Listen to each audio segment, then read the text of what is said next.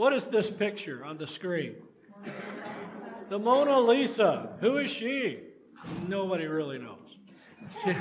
It's a painting, but they're not exactly sure who. We know who did the painting, but not sure who his model was.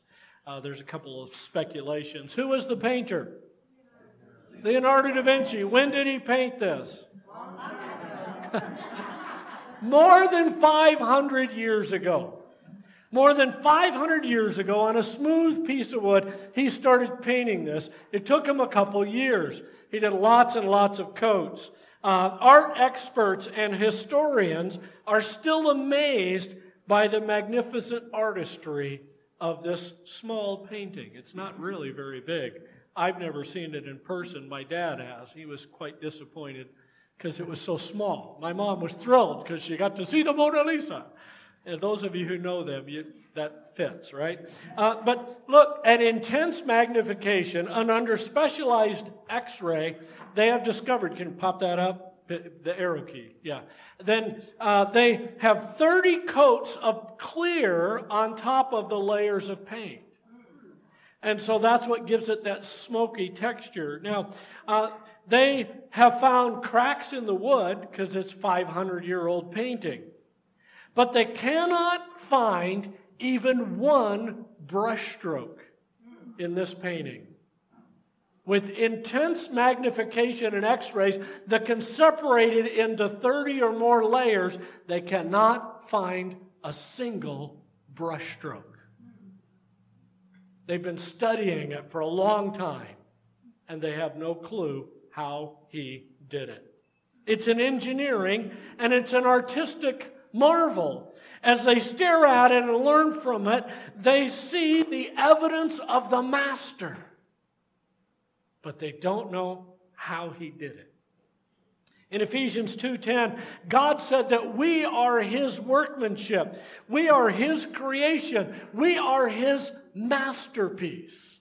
And you can see the evidence of the master in each of us because we are created in the image of God and because the Holy Spirit of God is inside us, guiding us and strengthening us and directing us. And God has called each of us into ministry.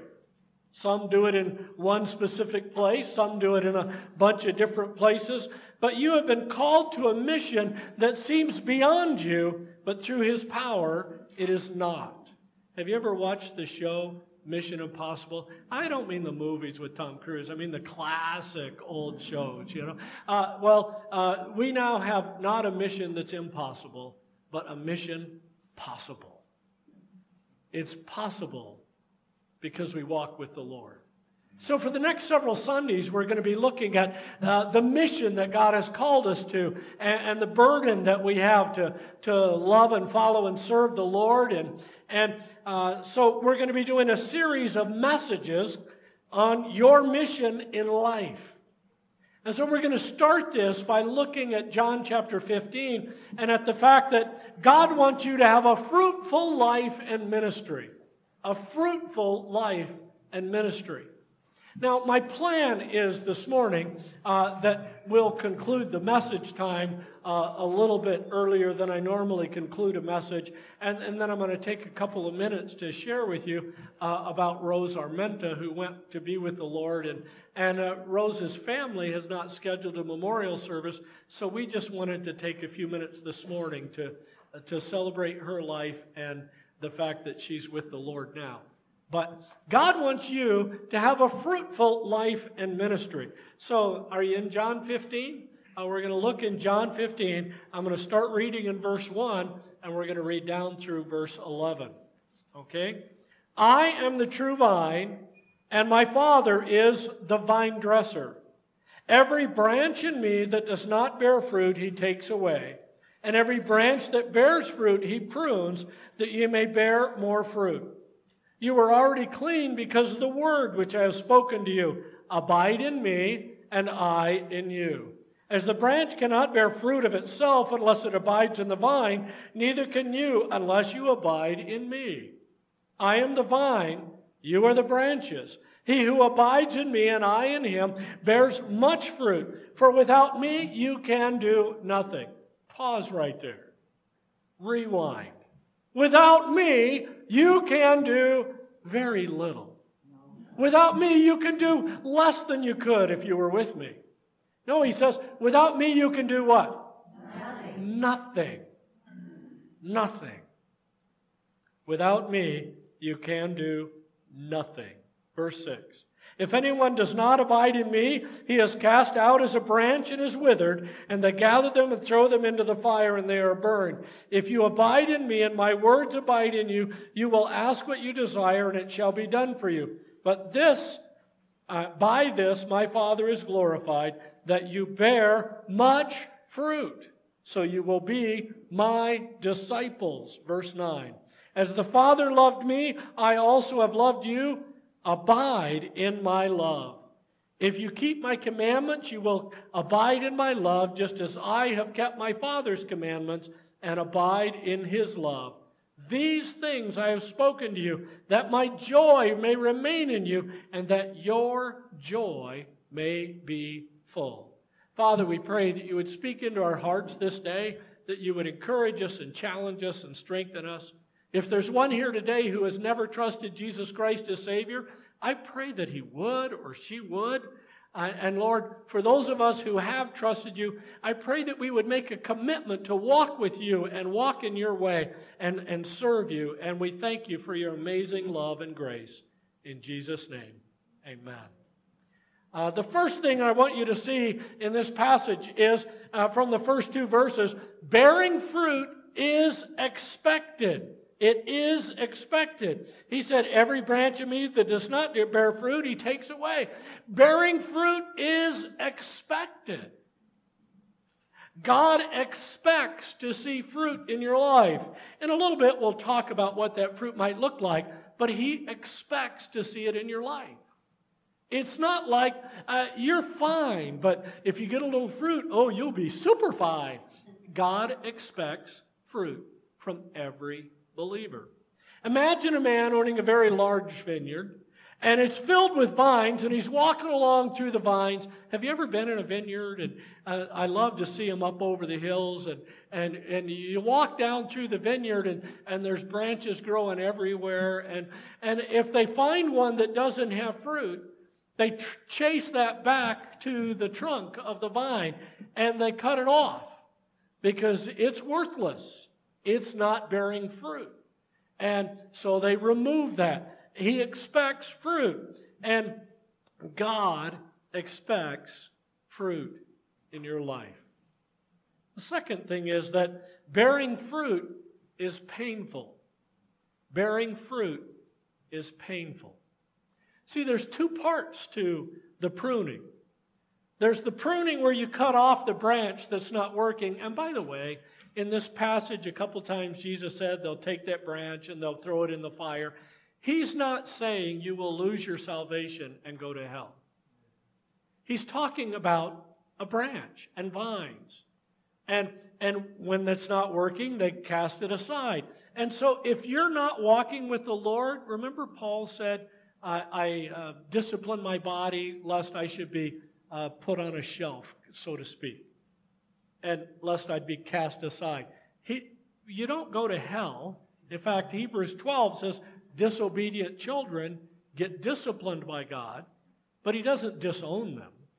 Human beings sometimes disown their kids. God never disowns his kids. So when the branch is being cast aside, it's worthless, it's useless. And there are worthless, useless Christians who are not growing in the Lord, not maturing in the Lord. And so God just kind of sets them aside. He doesn't work through them. He's not ministering in their life and through their life. But the goal is to bear fruit.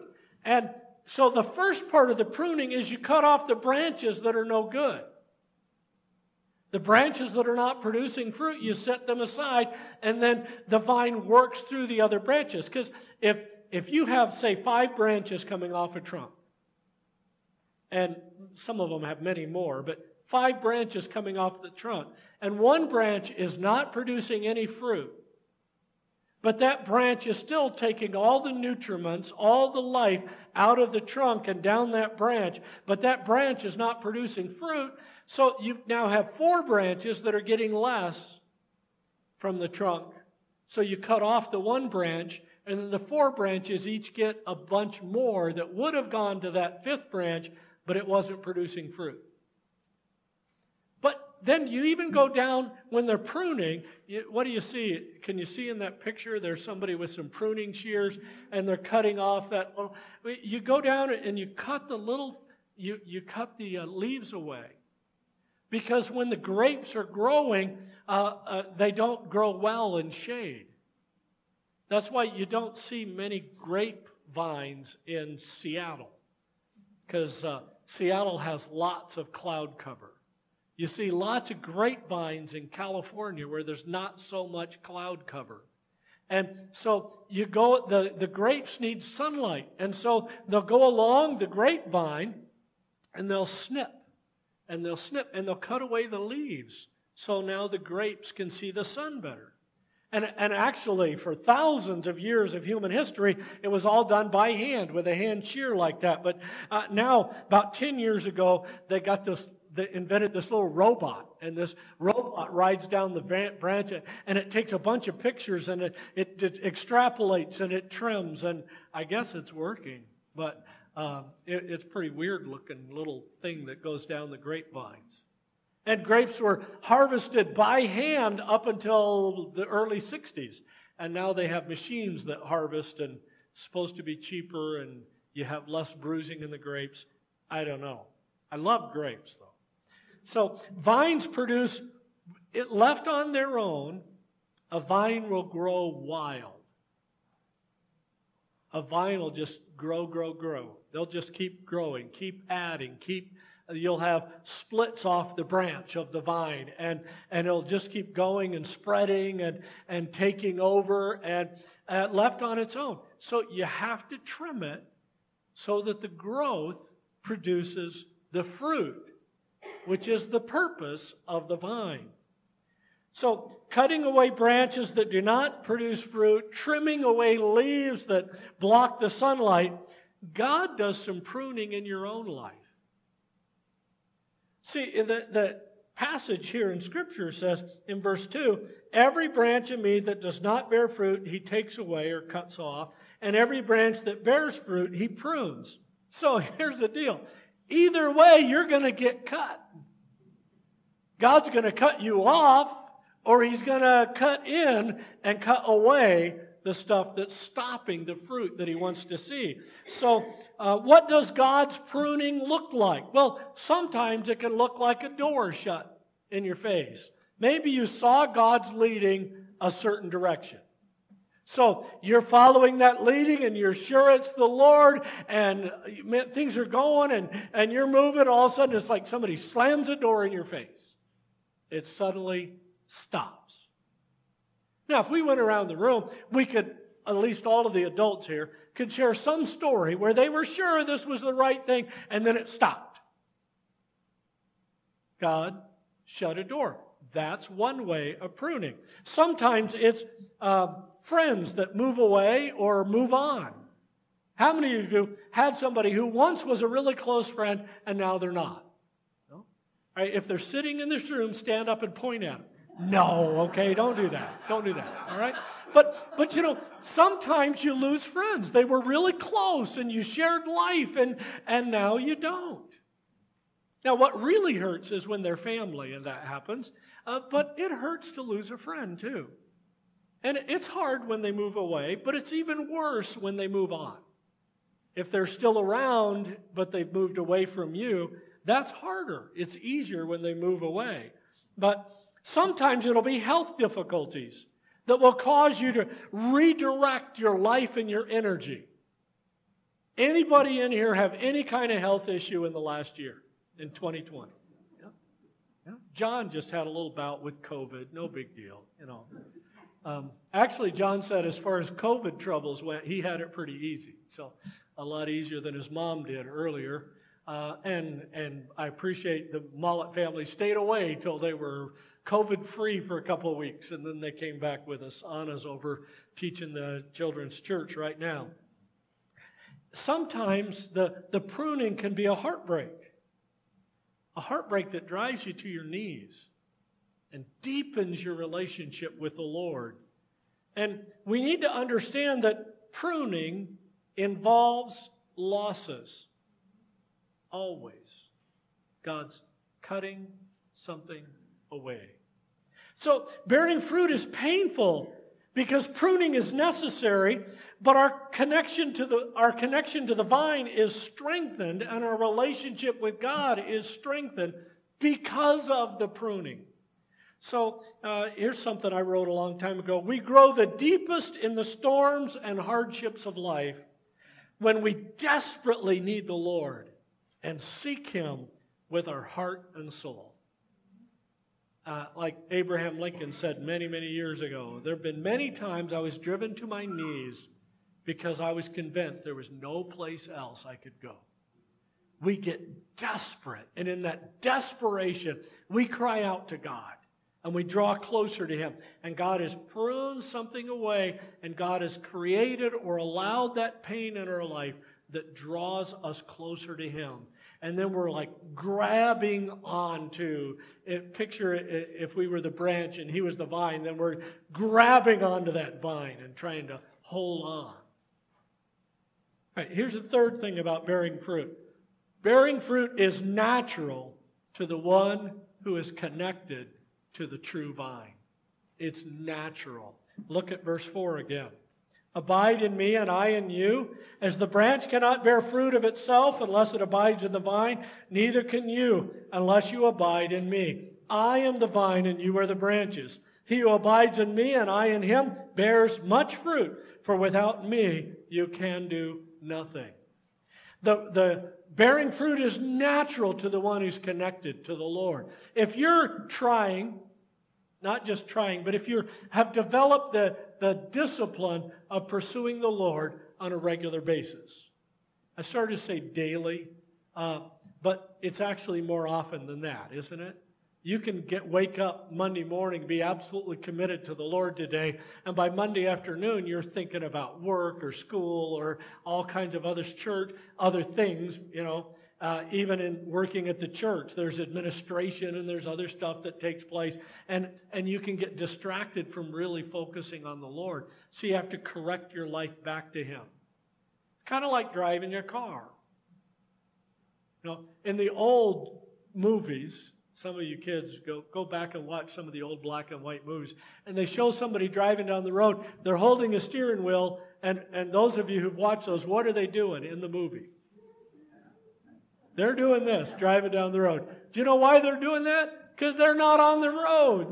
They're sitting in a car in a studio while the screen behind them shows stuff going on behind them. And they're just doing this thing to make it look like they're driving down the road. But the truth is, you can't just get in your lane and, all right, I'm good. I'm heading to Tucson. You'd end up in the ditch down there because the road doesn't go perfectly straight. And even when the road is straight, there's a road through Louisiana that runs straight through the state. But that road has pots and dips and and if you're not constantly making adjustments, we understand that when we're driving a car. We need to understand that in our life too. Constantly correcting back to the Lord. A regular process of our daily lives. So, whenever you see a vine, you expect to see fruit on the branches, and so does God. And as long as the branch is connected to the vine, the fruit will continue to grow. That's what vines do. And if you abide in Christ, His fruit will grow in your life. So, what does that fruit look like?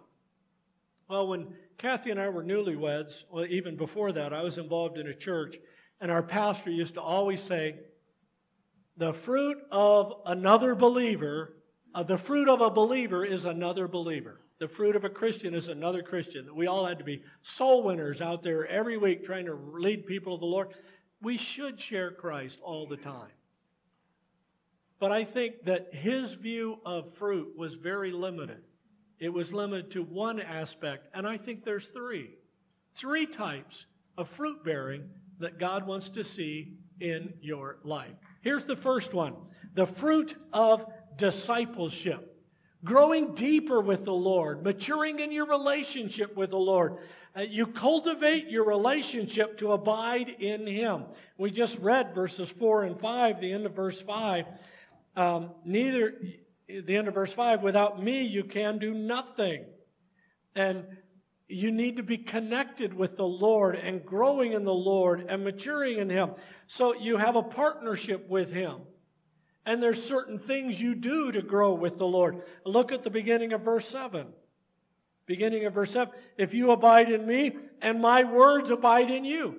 You learn His word. You let His word into your daily life. Now, I started to think through, how many of you, I started to ask this for you to answer. All right? I don't want you to answer.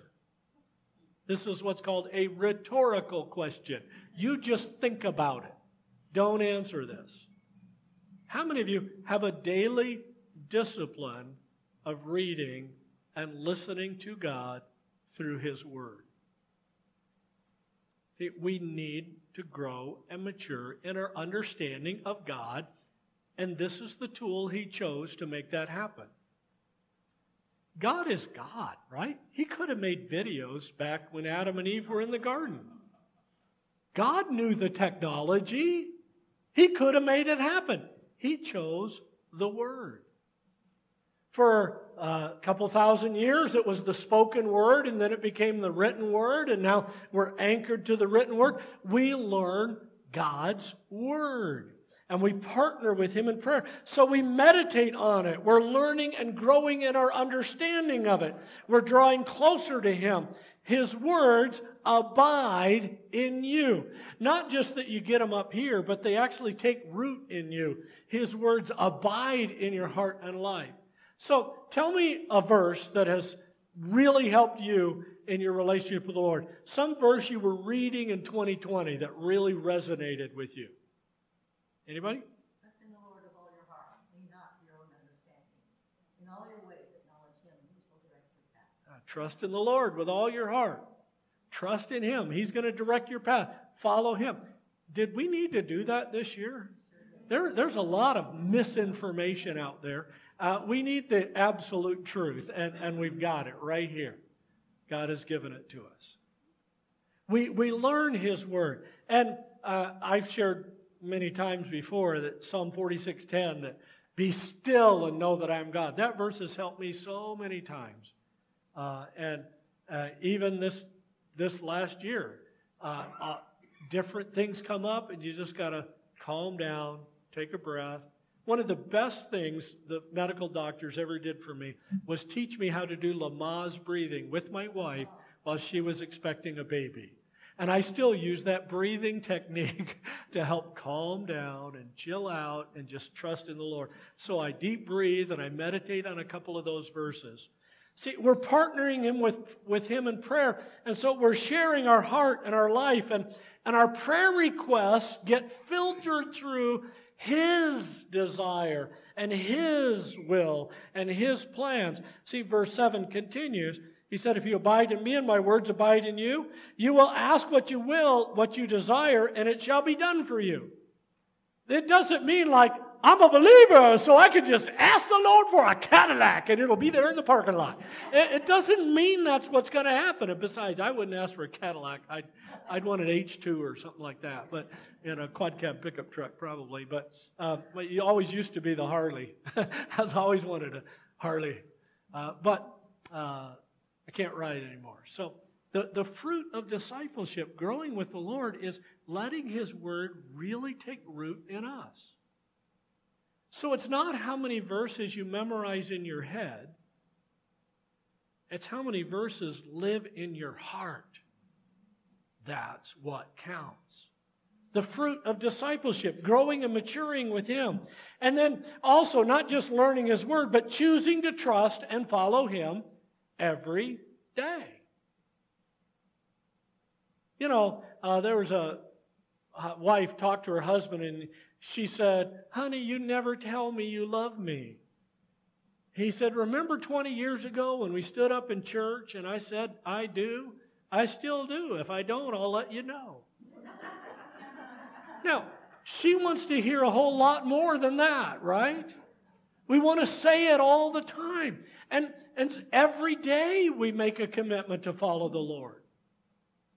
It's not like I got saved way back when and everything's great. No, we have bumps and bruises and sores and accidents, and we stray and we grow and we mature. But Satan and his demons are trying to distract you, to disturb you, even to devour or destroy you. But you choose to trust the Lord, and you follow Him and you serve Him every day. A commitment you make every day. So you are partnering with Him by ministering to other people. His work. This is part of the fruit of discipleship. You're now serving in some way. And if you're not serving to help somebody else, then get involved. Serve. Help. What was Ben talking about earlier. You can help with the landscaping needs at the church. Take some turns mowing. And if you're not terribly allergic to the grass, then mow. And I think mostly it's men who do that. But if any of you ladies love mowing, I'm pretty sure they wouldn't say no. So you could help with that. I know some do. Some really enjoy that. But here's another part of the fruit of discipleship. Look at verse 11. Verse 11. "These things I have spoken to you, that my joy may remain in you, and that your joy may be full." So, if you would not describe yourself as a joyful person, you need to step a little closer to the Lord.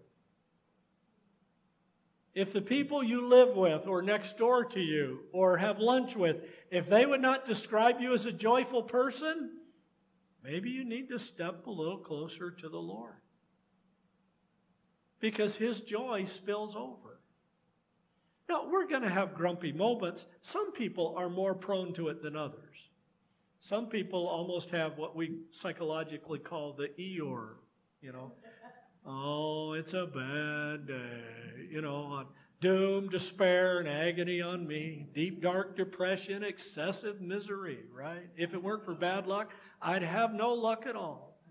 All the older people are like, "Oh, I know what that's from." And all the younger people are, "What is wrong with Pastor today?" Well, I wish I knew. Sorry, I don't.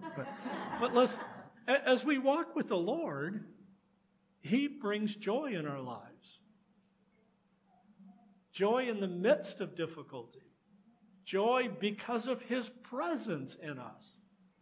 So if you don't feel like you're becoming more joyful as you walk with the Lord longer, then the problem isn't the Lord, it's you. And the fruit of discipleship is your relationship with God that's on the inside spills over on the outside. And people can see the evidence of you walking with God. And you can experience and feel the evidence of walking with God. Here's the second type of fruit. Take your Bibles and turn over to Galatians chapter 5. The fruit of the Spirit. Galatians chapter 5.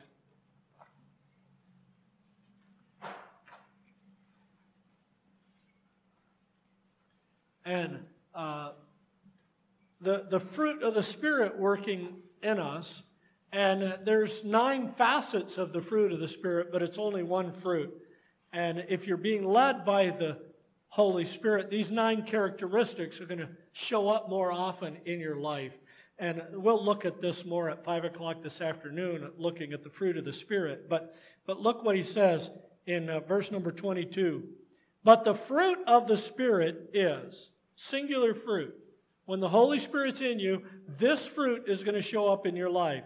Love, joy, peace, long-suffering, kindness, goodness, faithfulness, gentleness, self-control. This is the fruit of the Spirit. It shows up in these 9 things. And it's not like, oh, you get all filled up with love, and then now you move on to joy, and then now you move on to peace. No, it's supposed to be all happening at once. I like to picture it as spokes of a wheel. And you got 9 spokes coming off. And if all the spokes are working right, your wheel is true and round. And if one spoke is messed up, your wheel can get out of round. And the more weight that's put on that wheel with one spoke that's messed up, then it's going to ka-thunk. Have you ever driven in a car that had a bad wheel and ka-thunk, ka-thunk, ka-thunk until you could get the wheel replaced? Or on a bicycle that ka-thunk, ka-thunk because it's not fully round? Well, the fruit of the Spirit, it's supposed to be rounded out in your life. You're supposed to be experiencing this as you listen to and are led by the Holy Spirit. Your responses to the stresses of life become more spiritual simply as a byproduct of walking with the Lord and learning from the Holy Spirit. We'll talk about that a little more at 5 o'clock tonight. Here's the third area of the fruit of the Spirit, and this is the fruit of outreach. The fruit of outreach. This is where you win other people to the Lord. It's sometimes called soul winning. I don't like to use that phrase because I believe there's only one soul winner, and that's the Holy Spirit of God.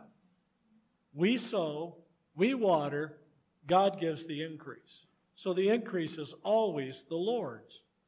But I read about a pastor who made a goal to lead one person to the Lord every day. And so he bragged that over the course of 7 years, he'd led more than 2,500 people to the Lord. I think you can talk people into saying a prayer. But your role, if your goal is to get them to say that prayer, then you're hindering what the Holy Spirit's doing. Your goal is get them to listen to the Holy Spirit, so when the Holy Spirit urges them to trust Christ, they do. Jesus said in John 6:44, unless the Father is drawing him, no one can come to him. No man can trust the Lord unless God the Father is drawing him. It's not appropriate for you to try and talk people into it, but it's also not appropriate for you to keep your mouth shut. You should share God's truth. You should encourage them. And you can encourage somebody to believe and trust in the Lord without talking them into it. 1 Corinthians clearly says the increase or the fruit comes from God. 1 Corinthians 3. So there was a mom that Kathy and I knew years ago, and she was talking to her little boy about the Lord, and she really wanted him to trust Christ. Why? Well, you want the people you love to trust Christ, right? So she really wanted them to trust Christ. She went over the plan of salvation, and then she went over it again, and then she said, now, would you like to ask Jesus to be your Savior? He said, you know what I really want to do? He wanted to go to some store so he could go buy some stuff at some store. Was it Piggly Wiggly? Pick and Save. He really wanted to go to Pick and Save. She was a little disappointed. Now, what should she do? Well, she should talk to him again about it another time. And then later on, another time. But there are a lot of kids who made a profession because people kind of pressured them. But it didn't change their life. I was one of those kids. My older sister came in my room at night and shook me awake and said if I didn't trust Christ, I was going to die and go to hell and burn in the flames and never see Mom and Dad again. I said a prayer just so I could sleep at night. You know? But it didn't change my life. There was no repentance and receiving of Christ. It was just a prayer that I said. And then when I actually, led by the Holy Spirit, submitting to Jesus, being drawn by the Father when I prayed and trusted Christ, then it changed my life. Saying a prayer doesn't save your life. Believing in Jesus does. And you have to allow God to be God. Don't be the pushy person. A lot of people trying to witness to the Lord are like used car salesmen. Man, you got to have this in your life. If you don't have this, you're going to miss. all that's true, but the way you present it, you have to be a witness for Christ, but you have to allow God to be God. Our goal is to give people the opportunity so that when the Father's drawing him, they can believe. When the Father's drawing her, they can believe. When the Holy Spirit's working in their life, they can respond by faith and trust Christ. And you need to impact other people for Christ. Whether it's direct outreach, you knocking on doors, inviting people to church, you need to be involved in impacting other people for Christ. Helping disciple believers, disciple people towards salvation, and then disciple those in Christ. You need to be involved in the process of bearing fruit for Christ through your ministry to other people. So, as a church, Victory Baptist Church was started earlier, but it was officially legally organized in 1973. And we've seen many people saved through our ministries. We help support missions around the world. We've got a map of some of the missionaries back there that we help to support. And we reach people in other parts of the world. We're helping support Bible colleges and seminaries that train people for ministry. And in several countries, we're helping support those schools. And we have a worldwide impact through this church. Even though the church isn't large, our heart for the Lord is. And we just recently had a special offering and raised more than $5,500 to help the Raju family and their ministries in India, because their international support might get cut off in a few months. So early this month, we're sending a check for their whole support for 2021, and we also sent that extra love offering at Christmas. Hopefully, God will intervene and they'll be able to keep getting international support, but they live in a country that's antagonistic toward Christians. So, what personal fruit do you have in the fruit of outreach? What are you doing? Not just helping support through our church ministries. Like, here's something you could practice. You can listen to people and really try and sense their spiritual needs. Quite often, people will open up to you if you're listening. If they think you're not listening, they're not going to bother sharing. But if you're listening, people will open up.